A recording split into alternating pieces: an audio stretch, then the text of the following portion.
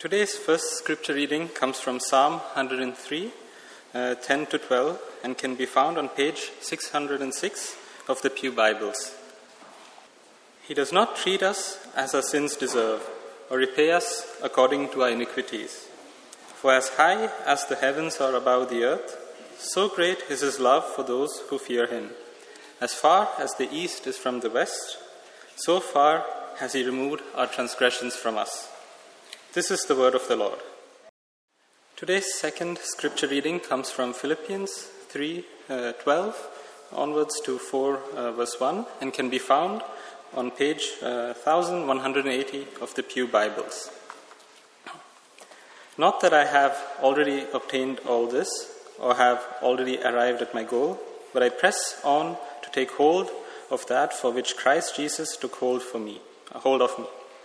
Brothers and sisters, I do not consider myself yet to have taken hold of it. But one thing I do, forgetting what is behind and straining toward what is ahead, I press on toward the goal to win the prize for which God has called me heavenward in Christ Jesus. All of us, then, who are mature should take such a view of things. And if on some point you think differently, that too God will make clear to you. Only let us live up to what we have already attained. Join together in following my example, brothers and sisters, and just as you have us as a model, keep your eyes on those who live as we do. For as I have often told you before and now tell you again, even with tears, many live as enemies of the cross of Christ. Their destiny is destruction, their God is their stomach, and their glory is in their shame. Their mind is set on earthly things.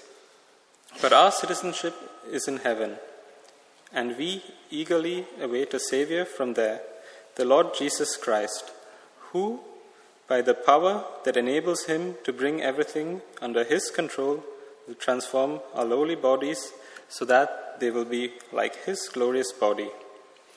Therefore, my brothers and sisters, you whom I love and long for, my joy and crown, stand firm in the Lord in this way, dear friends. This is the word of the Lord. Hello. Good to see everyone again. Today we will be in our fifth part of a 6-part series in Philippians. We're almost there, almost done with the letter. Before we start, we will do a quick review of what we talked about last week. Last week, we saw that Paul has encouraged us as Christians to be joyful in the Lord. We should be a community known for our joy. Paul warns the Philippians against believing false gospels that say you need Jesus and you need something else for salvation. And Paul reminds us that we must not put any confidence in our flesh, in anything else besides God, as Jesus is our only hope. In comparison with knowing Christ, everything else is a loss. Loving and knowing Jesus has surpassing worth, and our sole goal in life should be to seek him. Let's pray as we get started for our verses today. Lord, please speak to us through your words. Please pierce our hearts, God. Please humble us. Help us to know you more and to obey your words that you have for us today, God. In your name, Jesus, amen. Today, as Jonathan just read, we'll be going through Philippians chapter 3, verses 12 through chapter 4, verse 1. We're going to start off with verse 12, but it will also be helpful to read verses 10 and 11 for a bit of context on that. And so if you want to follow along in your Bibles, I'm now going to read Philippians 3, 10 through 12. Paul says, I want to know Christ, yes, to know the power of his resurrection and participation in his sufferings, becoming like him in his death, and so, somehow, attaining to the resurrection from the dead. Not that I have already obtained all this, or have already arrived at my goal, but I press on to take hold of that for which Christ Jesus took hold of me. So as we talked about last week, we see in verses 10 and 11 Paul's sole goal in life. He wants to know Jesus and to be directly in his presence. He wants to seek Jesus with everything in his life, even if that means suffering and execution. When Christ comes back, when we are resurrected and made new, Paul wants to be with God. We see that Paul has his priorities straight. Verse 12 follows directly then from this. And again, Paul says, "Not that I have already obtained all this, or have already arrived at my goal, but I press on to take hold of that for which Christ Jesus took hold of me." In many translations, the phrase "obtained all this" is translated as "been made perfect." So another way to read this verse would be, "Not that I have already been made perfect, or have already arrived at my goal." And so either way you translate it, probably Paul here is talking about his own imperfection. He hasn't been made perfect. He hasn't obtained all of this. He is saying that he's still a sinner. He is still struggling against his flesh. He still needs to work out his salvation, as he talked about earlier in the letter. He also says he has not yet arrived at his goal. His goal, as we just said, is to know God and to be made new in the resurrection and to be in God's perfect presence. And so Paul has not yet been made perfect, and he has not yet arrived at his goal. And this brings us up to the second part of verse 12, which says, "Not that I have already obtained all this, or have already arrived at my goal, but I press on to take hold of that for which Christ Jesus took hold of me." We'll now focus on the phrase, "But I press on to take hold of that for which Christ Jesus took hold of me." Here we're going to take a bit of time to talk about a concept called the already but not yet. As Christians, from Paul until today, we live in an interesting time in salvation history. We live in the time where Jesus has already come in the past, 2,000 years ago, and where we know he's coming again in the future.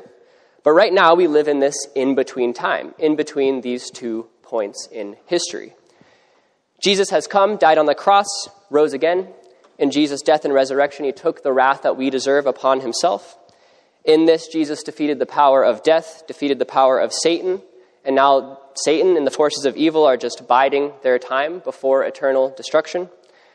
And so even though we are justified before God, even though our sins are forgiven right now, we are still right now imperfect people today, as Paul says. We are still tempted by the world, we're still sinners, and we are still being sanctified. Through our struggles, God is growing us to be more like him. For us, as Paul just spoke about, we hope in Jesus' coming return. When Jesus returns, we will be resurrected and we will be made perfect. God will make us new and will no longer struggle with this sin anymore. He will bring us into his presence forever. This is a beautiful truth and a hope for our future that we have as Christians. And so today, we are in the age of the already but not yet. We have already been forgiven by Jesus. We already know we will be with him for eternity, but not yet have these things fully happened. Jesus has not yet returned. We haven't yet been made perfect, and Satan and evil have not yet been eternally punished. These things are to come, but when Christ returns only. And so in this verse, I think we see a picture of this. God loves us so much, and he takes a hold of us first. Right? Paul says, "I press on to take hold of that for which Christ Jesus took hold of me." Jesus first loved us, died and resurrected, and he first sought us out. He has forgiven us our sins and has made us righteous before him. This has happened.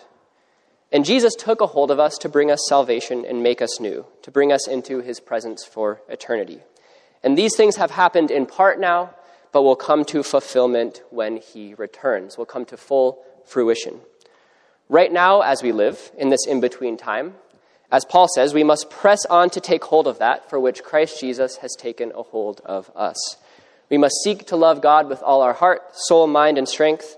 We must seek to be sanctified and to grow to be like Jesus. And we must seek, as Paul has so often mentioned, to have joy in God. This seeking and living for God, as Paul has said over and over, is God providing us the strength to live for him. It is living out of the power that God provides for us. And so here again, Paul is saying that Christ Jesus has already taken a hold of us. God has already done the work and is already working in us. And now we should also seek God with the ability that he has given us, with all the strength that he has already given to us. In this in-between state, in the already but not yet, we as a church should be pressing on to obtain what Christ has already given to us. To flesh this out a little bit, we can imagine a courtroom scene, so an imaginary scene. God is the perfect judge at the front of the room, and we walk into the courtroom as criminals, as sinners. We have rejected God, we've disobeyed him, we are his enemies. We lie, we're jealous, we're arrogant people. And we step up to the front, and knowing we are doomed, we beg God for his grace and mercy through Jesus.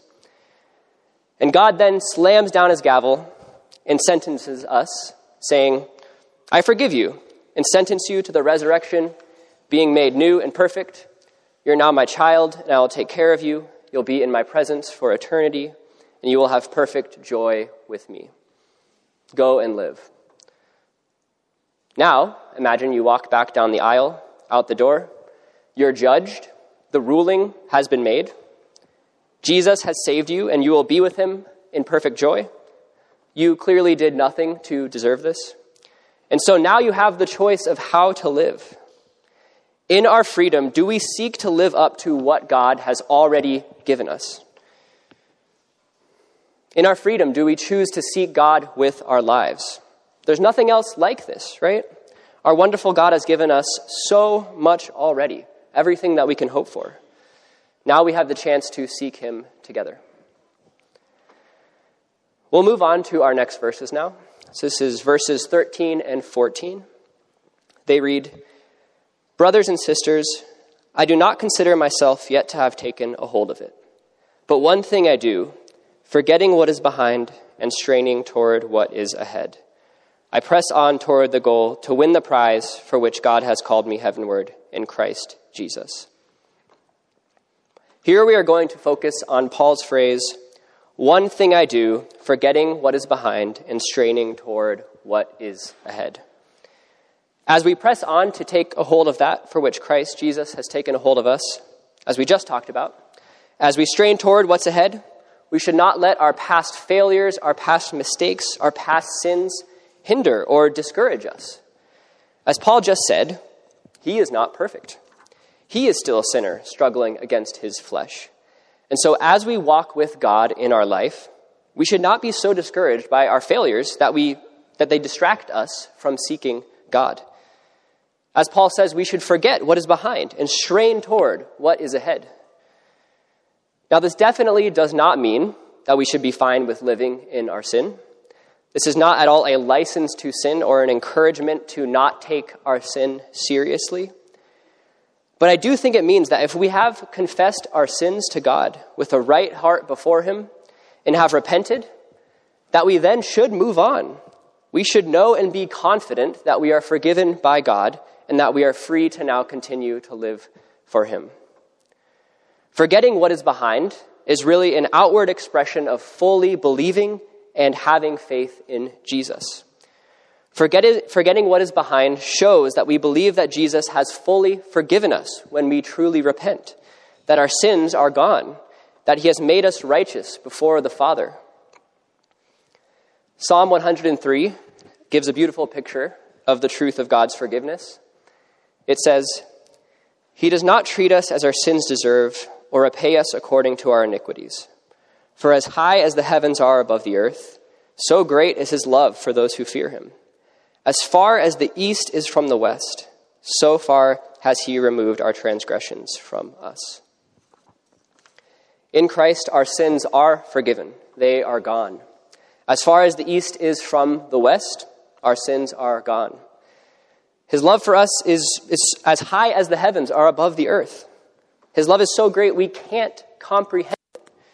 He doesn't treat us as our sins deserve or pay us back for what we have done. Forgetting what is behind and straining towards what is ahead is an expression of faith. It's believing that God has done for us what he said that he has done. It's believing our sins are forgiven and that we're now free to continue to strive for him. I've often struggled with this in my life, and I think a lot of Christians have.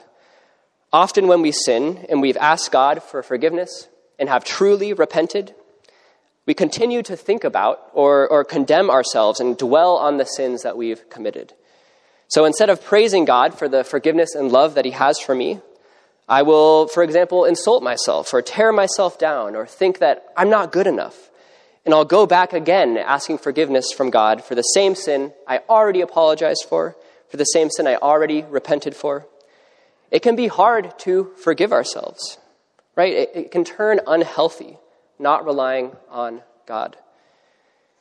And when it comes down to it, I think when we do this, it's really a form of arrogance. We sometimes think our sins are so deep that we can't forgive ourselves. But the truth is, God has forgiven us. God loves us so much, and our sins are as far as the east is from the west. If God himself has forgiven us and does not dwell on our sins, who are we to not forgive ourselves and to not move on to dwell on our sins? God forgives us, and we are definitely not greater than him. He's the judge, and he's deemed us clean. God forgiving us then also gives us the grace to forgive ourselves and to move on, to continue to strive for him. Let's forget what's behind, as Paul says, and let's strain toward what is ahead. Let's do what verse 14 says. Press on toward the goal to win the prize for which God has called me heavenward in Jesus Christ.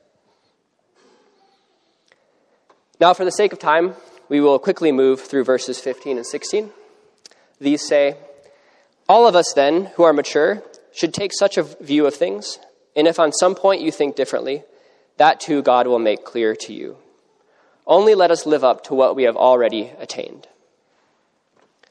So in verse 15, Paul says, anyone who's mature in their faith should have this view.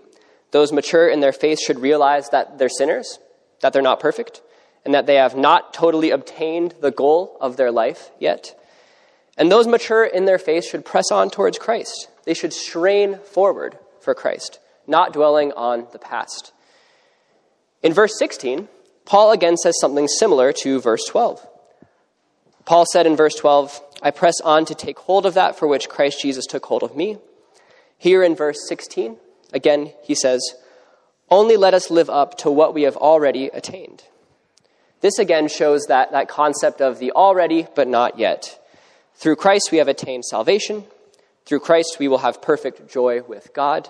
We are justified and made new in him. Now, as we live today as people still broken, let's seek to live up to this. Let's seek to glorify God through his commands. And this takes us up to verse 17, where Paul says, join together in following my example, brothers and sisters. And just as you have us as a model, keep your eyes on those who live as we do. Here, Paul urges the Philippians to join in his and his co-workers' example and lifestyle and to follow others who do similar. And I think at a first reading, this could sound a little bit arrogant. Paul saying, join together in following my example. But what exactly is Paul's example here? Paul has basically been saying that he isn't perfect, that he's still struggling and striving. Paul is saying he's trying to live up to what God has already given him.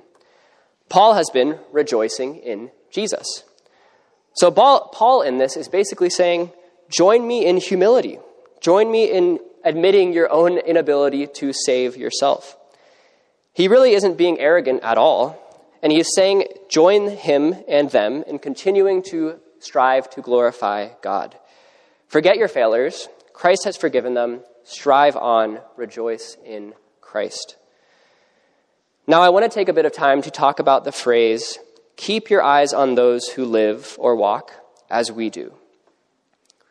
When we have role models, when we have people who are examples that we live by, it's vital that we look at their lives, at the way that they walk with God. Paul doesn't say, keep your eyes on those who have good words, who teach well, or who are popular. We should not look at people just based on the words that they say or the teachings that they are giving, or because they have an important position, for example. Our role models should be those who live out out their faith, who have a living faith like James talks about, those whose faith is expressed through their deeds. Today, I think this verse is especially important as we live in the age of the internet, where we can get teachings from amazing teachers and speakers from all over the world. This is in many ways good, right? Access to good teaching is obviously a good thing. But at the same time, for people we see online or read their words in a book, for the most part, we have no idea how they live. For the most part, we don't know who they are or if they walk daily with God.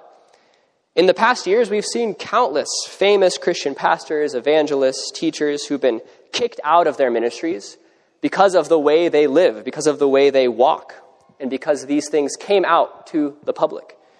The toxicity behind the camera came out. And so as Christian people today, we need to be especially wise about who our role models and who our examples are, who we listen to and who we look up to. We first need to look at the person's life, how they live out their faith. We need to look at their character and their walk with Christ. Just because the person has helpful teachings or they have a book with a picture of them on the front doesn't mean we should follow them with our life. Our role models, our examples, have the potential to lead us away from Jesus. If we trust them, it matters. In the previous verses in Philippians, we have a short example of someone who Paul honors. Epaphroditus was sent by the Philippian church to come and help take care of Paul's needs. Epaphroditus wasn't doing anything flashy, right? He was coming as a caretaker. Epaphroditus really lived out his faith in this moment. He traveled easily over 1,000 kilometers to bring aid, to get food and water to Paul, and to tend to him while he was in prison. He got sick during this. He almost died. And again, there's no mention of Epaphroditus being of high position, being a popular teacher. There's no mention of him sounding good or looking good in front of others. But Paul says this about him as he sends him back. So then, welcome him in the Lord with great joy and honor people like him, because he almost died for the work of Christ. He risked his life to make up for the help you yourselves could not give me. The honor of Epaphroditus comes from his walk, his actions, serving God, risking his life for God. Coming and bringing aid was not a flashy job, but Epaphroditus was to be honored for it. Epaphroditus serves as a role model for the Philippian church and for us here today, living out his faith in service to the Christian body. As Paul does here, let's do the same. Let's let our examples and role models be those who live for Christ, those who walk with Christ daily. Now we're coming up to an end today, and we'll read these verses 18 through 21. For as often as I have told you before, and now tell you again, even with tears, many live as enemies of the cross of Christ. Their destiny is destruction, their God is their stomach, and their glory is in their shame. Their mind is set on earthly things, but our citizenship is in heaven, and we eagerly await a Savior from there, the Lord Jesus Christ, who, by the power that enables him to bring everything under his control, will transform our lowly bodies so that they will be like his glorious body. So, let us have our examples and role models be those who are living for Christ, as most people around us don't live for God, as most of those around us, as Paul says, live as the enemies of Christ. Most people have their minds and their hearts set on earthly success. People take pride in their sin, and Paul says their destiny is destruction. Their destiny is not to be with Christ in the resurrection, as Paul is so seeking and striving for. And Paul is not talking about those who don't know Christ arrogantly, as if Christians are superior. He says he is telling them this with tears. It's breaking his heart that there are those living without Christ. For Christians, our reaction to our family and friends not knowing Jesus should be sorrow and empathy. We should want so deeply for our loved ones to experience and know Jesus, to know God's perfect love. And for those of you who aren't sure about God or who don't know God or don't believe in him, I implore you, receive his love. It's there. He's knocking on the door of your heart. You just need to open it up to him. Now in verse 20, Paul juxtaposes the life of those who know Christ with those who don't. Those who don't know Christ, he says, are stuck living for earthly things. But for those who do know Christ, their citizenship is in heaven. Their minds are set on Christ, and they have the mindset of Christ. They live for God. They're striving to live up to what they have already attained. In the end, loving Jesus results in God resurrecting us, transforming our bodies to be like Jesus, glorious one. And Paul has now brought us full circle again, reiterating his goal from verse 12. These are the things that we strive to attain as Christians. And Paul rounds this off by concluding in chapter 4, verse 1. Therefore, my brothers and sisters, you whom I love and long for, my joy and crown, stand firm in the Lord in this way, dear friends. Because we know Jesus will come back, that he will resurrect us, renew us, bring us into his presence, let us stand firm together. Whatever your circumstances are, whether that's wealth or poverty or an apartment or prison like Paul, let's stand firm in Christ. He is coming, and he is going to make everything again new. So as we go this week, let's strive to live up to what we have already attained in Jesus Christ. Let's believe that we are fully forgiven in Jesus. And let's look up to those believers who truly live their life for Christ, imitating their devotion to God. Let's stand firm together in the Lord as we await Jesus' return and the fulfillment of God's promises to us. Let's pray together.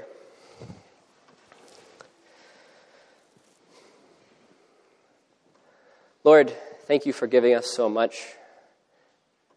Jesus, thank you for coming and dying on the cross for our sins and resurrecting and showing your deep, deep love for us and glorifying yourself, God.